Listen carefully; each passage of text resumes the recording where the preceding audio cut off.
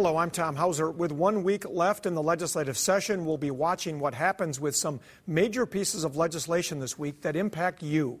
One bill that's getting a lot of attention is a hands-free cell phone bill. It took a major step forward last week, but there is still no guarantee it will become law this year, despite broad bipartisan support. This is my last memory of my dad. Greg Tukulski lost his dad to a distracted driver who struck him while picking up his morning newspaper. This is his final image of his dad. Lying under a blanket in a ditch next to a field that he farmed his entire life. I made a promise to my grandpa that I would never use my phone while driving. I know my grandpa would be proud of me. The hands-free cell phone bill is among the most emotional issues at the Capitol this year. This bill addresses the biggest single public safety issue that's facing us on our roads today. This is the fastest growing source of death and injury on our highways. It has broad bipartisan support and law enforcement backing, but also some doubters. The act of talking on a phone while driving is no more a lethal distraction than eating or playing with the radio, activities which you are currently not attempting to make illegal. All in favor, say aye. Aye. Aye. Opposed? No. The House Ways and Means Committee approved the bill for a floor vote, but families of distracted driving victims know they have work to do convincing the Senate. It takes less than 30 seconds to kill someone. That's how long it took to kill my brother when someone was distracted. Some sought out Senate Majority Leader Paul Gazelka, who might go another direction on the issue. One of the directions is that we have more education. There's only one page of 800. Another direction that is a cop-out. So as you can hear, the Senate is under some pressure now. If the hands-free bill passes, Minnesota would become the 17th state in the U.S. to ban handheld cell phone use in your vehicle while driving. The governor says he will sign it if it reaches his desk. Governor Dayton toured schools across the state this week as part of his push to get $138 million in one-time emergency education funding. The effects of that are going to be just devastating on the children we just saw here today. He was talking about deficits across the state. One of his first stops was Parkview Elementary in the Rosemount, Egan, Apple Valley district. The governor says schools need help dealing with budget deficits as enrollment and expenses grow in some areas. Republican lawmakers say it will be a tough sell as the legislative session winds down. It is crunch time at the end of session, and obviously there's a lot of moving parts. Our focus this year has been on school safety. We feel that that's the most important thing this year. In response, Governor Dayton says the state can tap into its projected $329 million budget surplus. Republicans say it would just be a Band-Aid and not a long-term solution. Senate Republicans unveiled their bonding bill this week. They want to spend $825 million on public works projects. It's the same amount as proposed by the Minnesota House, but about half as much as Governor Dayton is asking for.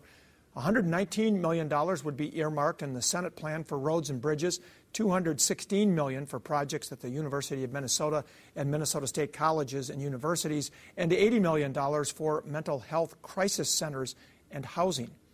The House version of the bonding bill is awaiting a full vote on the House floor.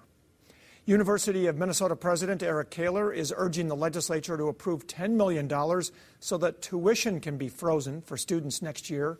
Right now, in-state tuition at the U is $12,800. That could go up to more than $13,000 if the funding is not approved.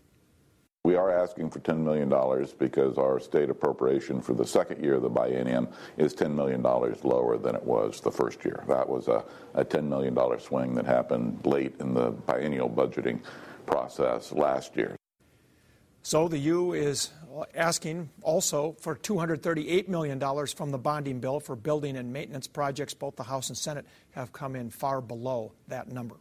And we continue now our conversations this week with candidates running for governor of Minnesota. We have two of them in studio with us today. First up, Republican Mary Giuliani Stevens. She is currently serving her second term as mayor of Woodbury. She says she brings a fresh perspective to the race and to the Republican Party.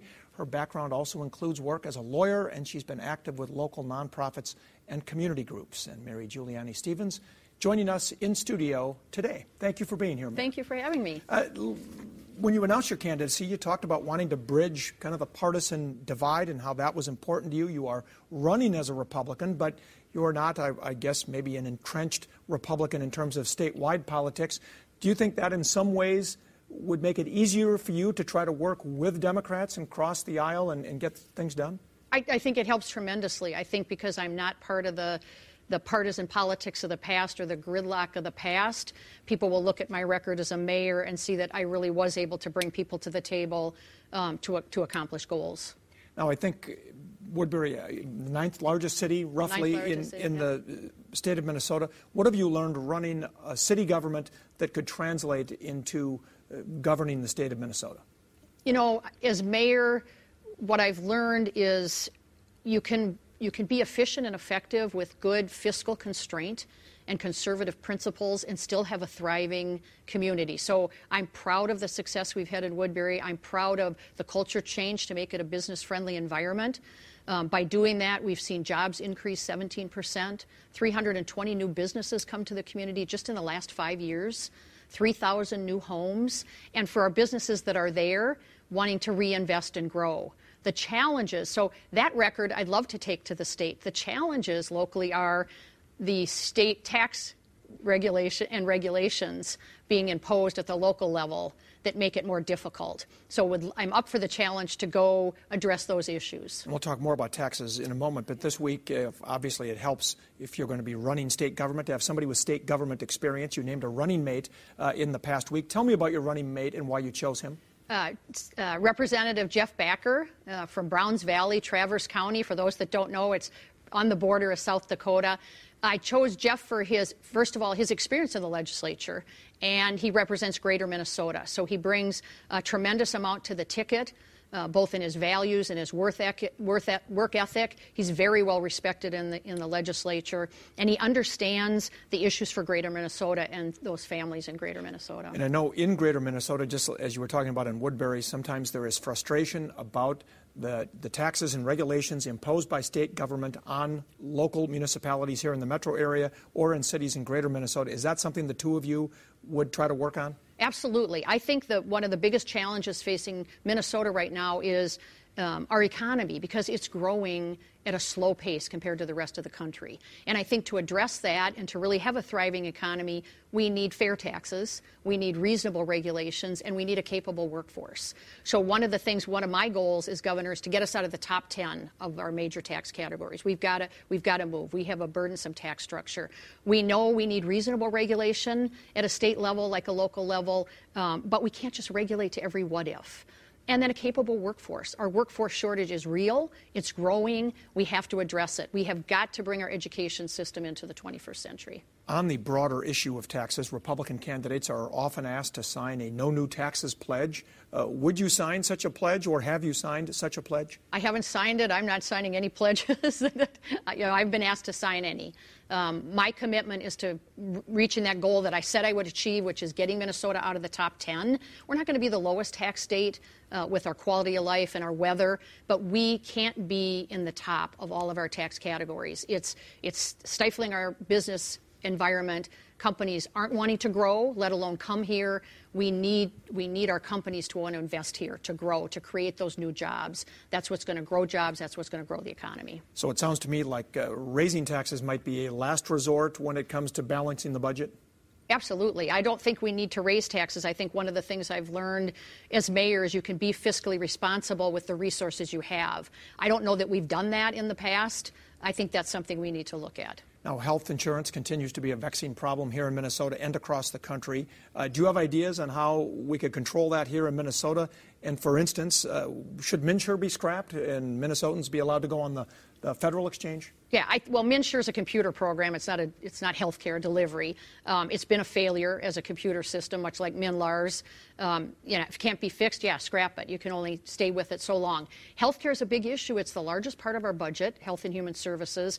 And I think I'm the only candidate, but I have an advisory cabinet, so a 15-member advisory cabinet in the health care field. The goal being to get it to be patient-focused, back to the private sector economy. We've got to make sure that patients have the right to choose their physicians in a competitive environment. Part of that is price transparency. So I'm supporting price transparency in that area. Another big issue in the 2018 campaign will be gun control after school shootings, the Las Vegas shooting, countless others. Would you back any efforts to strengthen gun control laws in Minnesota? I think what breaks my heart the most is that when a tragedy happens like that, we polarize ourselves politically right away. What we need to be doing is coming together at the table for the things we know we can agree on. And let's get something done for once. Would you agree to something that maybe the NRA doesn't agree with? You know, I'd say what we should focus on right now is the school safety and the underlying mental health illness, because I think that's where people are agreeing. So I think let's get together at the table for those things we can agree on. The legislature's proposing some school safety measures. I support that as long as it's left to the local control of how to implement those for their school districts. Final question. Will you abide by the endorsement process? If you do not get the endorsement, will you end your campaign? I said from the very beginning I would abide by the endorsement. Okay, so not planning to run in a primary unless you're the endorsed candidate running against somebody else. Correct. Okay, Mary Giuliani Stevens, Mayor of Woodbury, candidate for governor of Minnesota in 2018. Best of luck to you. I'm sure I'll see you on the campaign trail soon and at the convention. Thank you. Look forward to it. Thank you Thanks very for much having for me. being here. And up next, we're going to be joined by DFL candidate for governor Rebecca Otto. Find out why she's choosing to give up her post as Minnesota State Auditor to run for governor. And welcome back. Our next candidate for governor is in studio, DFLer Rebecca Otto. She is currently the state auditor, a position she has held since 2007. Otto is also a former state representative, school board member, teacher, and business owner. And again, Rebecca Otto in studio with us today. Madam Auditor, thank you for being here today. My pleasure. I appreciate it. Good to see you again. Now, why did you decide to leave your job as state auditor when you likely would have been reelected, perhaps by a comfortable margin, and decide to run for governor? I've accomplished all the goals that I had as state auditor. I had some very distinct goals, and I actually am very concerned about our state moving forward. It is an open seat, as you know, and I am concerned about our changing demographics, the lack of equality of opportunity. Mary talked about, we're not growing business, so that's actually what I'm going to focus on is local economies.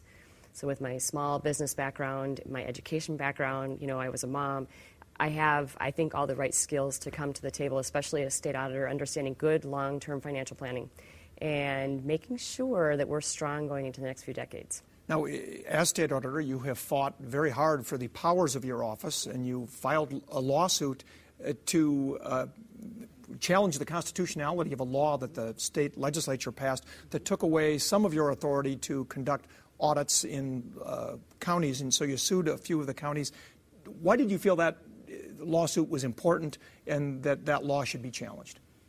First, it's not my office, it's the people's office. And the founders put this office in place from the beginning of statehood because they understood when it comes to the people's money, some people behave badly.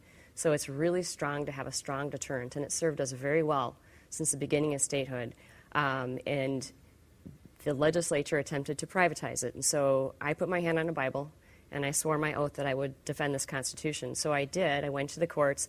The Supreme Court only takes 5% of the appeals. They took ours, and they provided some really important clarification around our authority in terms of auditing and protecting taxpayers. So I'm glad that we got to that place. The attorneys were very efficient with their fees. The legislature spent a whole lot more on their challenge in the courts against the governor and their budget, and they didn't get the answer they wanted. At least we've got the Supreme Court saying, yes, you continue to have authority over counties. It may not be as efficient as it used to be, but this is what the legislature has decided they want, and that's on them. So you did get some clarification, but you ultimately didn't win the case. Was it still worth it, do you think, to fight the battle despite the expense? Absolutely. It was my duty. And so I did, and it was worth it. And the courts are saying that we even have broader authority than we thought. So there's some really good nuggets in there for the taxpayers. On the county side, it will be less efficient, but that's on the legislators who made this happen. Now, you have recently released an interesting economic plan. One of the several points of your economic plan is to create a statewide bank. Tell us about that, and what would be the purpose of that? It's an exciting idea, and North Dakota did it back in the early 1900s. And what I see is all these small business owners and micro businesses, which is where I came from, who can't get access to capital. We have all these students that have mounting debt and future students who want to go into higher education who don't know if they want to take on mountains of debt with high interest rates. We have farmers that have a hard time getting access to affordable capital. So what this does is we create a state bank, and we're certainly going to look into this because I think it's the right thing to do, where we can provide capital, the needed seed money for small businesses, micro businesses, for minority-owned businesses, women-owned businesses. What I'm focusing is on strong local economies. We can help our next generation of small farmers. They need help too. And for student debt, low-interest student loans, having an educated populace is part of a strong state and strong local economy. So it's really about leveling the playing field around equality of opportunity. And I know you're also concerned about the cost and the burden of health care insurance. And as part of your economic plan, you think single-payer health care is the way to go. Critics of that say it would be very expensive. How would you pay for that? Oh, heck no. We can't afford to do what we're doing right now. So we must do something different. The costs are not sustainable, and we know that as a state. You talk to small business people out there that their premiums are $25,000 to $30,000, deductibles of $6,000, and it's for major medical. So I've got a Republican who said to me, that's what he wants. It's a watershed moment in our history. People are they're scared to death of losing their health care. They want to be able to make better life decisions. And we've laid out an evidence-based plan that can reduce costs by 15%, cover everybody, and we can have better health outcomes. This isn't rocket science. And you say you want to build a modern transportation infrastructure. Again, that sounds expensive. Would that include increasing the gas tax or any kind of metro area taxes to pay for whether it be mass transit or roads and bridges? Government does those things that we can't do for ourselves. And if we're going to have a vibrant, strong economy going into the future, that is part of a vibrant economy. But the other thing we have to understand is millennials don't want to own cars. We want them here for our workforce. We need them to stay. We're not all going to drive till we're 92, right? No, we hope, right? So we have to have alternatives. I'm closer to that than you are, so I'll let you know. And our Minnesotans with disabilities, we need these alternative public transportation options where we move people efficiently. So they're all investments that we make, and it's a matter of prioritizing, doing a long-term plan. But would it require tax increases? It could, absolutely. Nothing's free. We know that. Yeah, absolutely. Minnesotans are smart. We do know that. Yeah. A couple other issues we want to get to. We're running low on time. Gun control going to be a big issue. Where do you stand on that compared to, say, like Tim Walz, one of your opponents, who's gotten an A rating from the NRA, but is now backing some gun control measures? People can count on me to be there for them and the interests of Minnesotans. When we have kindergartners in Minnesota practicing lockdown drills for active shooters, and they go home and ask a parent, and I've had lots of parents tell me this story, why would somebody want to hurt us? We must change our laws for our kids. We're wiring chaos into their brains and anxiety. So universal background checks, red flag laws, no bump stocks. We don't need high-capacity magazines. So we can do this as a state and provide for safety. Lightning round in 20 seconds. Would you favor legalizing recreational marijuana, as some of your opponents have said? We have to have that conversation, and we need to decriminalize. We need to expunge records of nonviolent offenders. We are taking away people's ability to engage in society. I want to deal with addiction, but this conversation's coming. Let's make sure the public gets to be a part of this conversation. And finally, will you abide by the endorsement process? You will. Okay, Rebecca Otto, state auditor, now running for governor of Minnesota as a DFLer. Thank you for being here. Best of luck to you on the campaign trail. I'm sure I'll see you soon. Up next, Brian Melendez and Brian McDaniel are here for political analysis. We'll be back in 2 minutes. Some have dubbed it Watergate 2. Okay, only I've done that. But our state capitol press offices were flooded this week by a sprinkler head with a mind of its own. All furniture and equipment from all of the offices had to be removed so all the carpeting could be ripped up. The offices are now functional, just not as comfortable. We'll be working on concrete floors down there until the middle of June. I did save a picture of my son, so that was the important thing. Joining me now, Brian Melendez and Brian McDaniel for political analysis. We're going to fly right through this. We used up so much time with a couple of candidates. We got to get to some important issues. We now have 3 bonding bills on the table, but they don't really resemble one another. The governor wants $1.5 billion. The House and Senate, $825 million. Brian, how do they bridge the gap? Well, I mean, I think that how they bridge the gap is with negotiations. There are lots of other things outside of the bonding bill, like tax conformity, the governor's education funding stuff. There are other things that people want that you can use the bonding bill to sweeten the pot, whether it be more or less. Is the bonding bill just going to become one big bargaining chip at the end of session, as it often ends up being? As it has ended up being, I think, in every even-numbered year of my lifetime. This doesn't look to me much different than usual. And they did pass a nearly $1 billion bonding bill just last year. Mm-hmm. It'll probably end up being, my guess is, around $1 billion this year as well. Now, the governor, on a statewide tour, not every part of the state, but he went to several school districts, touting that $138 million in emergency funding that he wants. Brian Melendez, a lot of Republicans don't see what the emergency is. They just passed $483 million in new funding last year. Well, and I understand that the governor is trying to make the case publicly about why he needs that money. But the people who are going to have the decision are the folks in St. Paul, most of them Republicans, who don't see what the emergency is. And I think until those conversations start happening, this bill is probably a non-starter. Yeah, and the governor says 59 school districts are facing these deficits.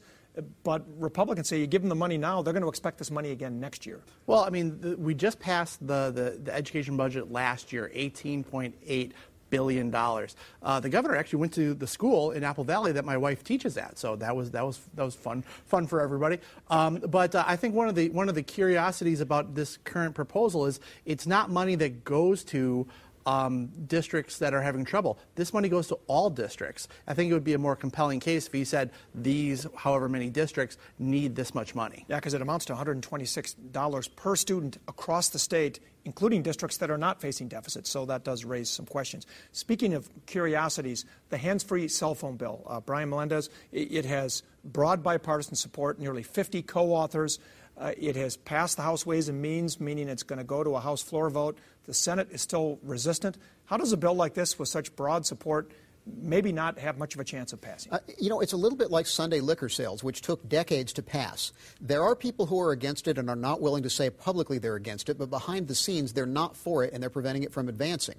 It's a hidden dynamic, but there's an opposition. It's just silent. Many of those are libertarian/Republicans. Yeah, I mean, this is something that I think is incredibly serious. And as somebody who is working from their car most of the day, I am absolutely too much of an offender on this. So I take it very seriously because I know that I don't do what I'm supposed to do. So this is something that needs help, but would increased penalties and education be as effective? Maybe. All right. Well, those are the choices they're going to have here at the end of session. Brian and Brian, thank you for being here. A new home for the Dayton's mummified monkey when we come back. Remember this mummified monkey that was found in the old Dayton's building in Minneapolis? It's getting a new home at the Science Museum of Minnesota. It will soon go on display in its public lobby so you can see it for free. That's all the time we have for now. I said mummified monkey. We'll see you back here again next week for another edition of At Issue.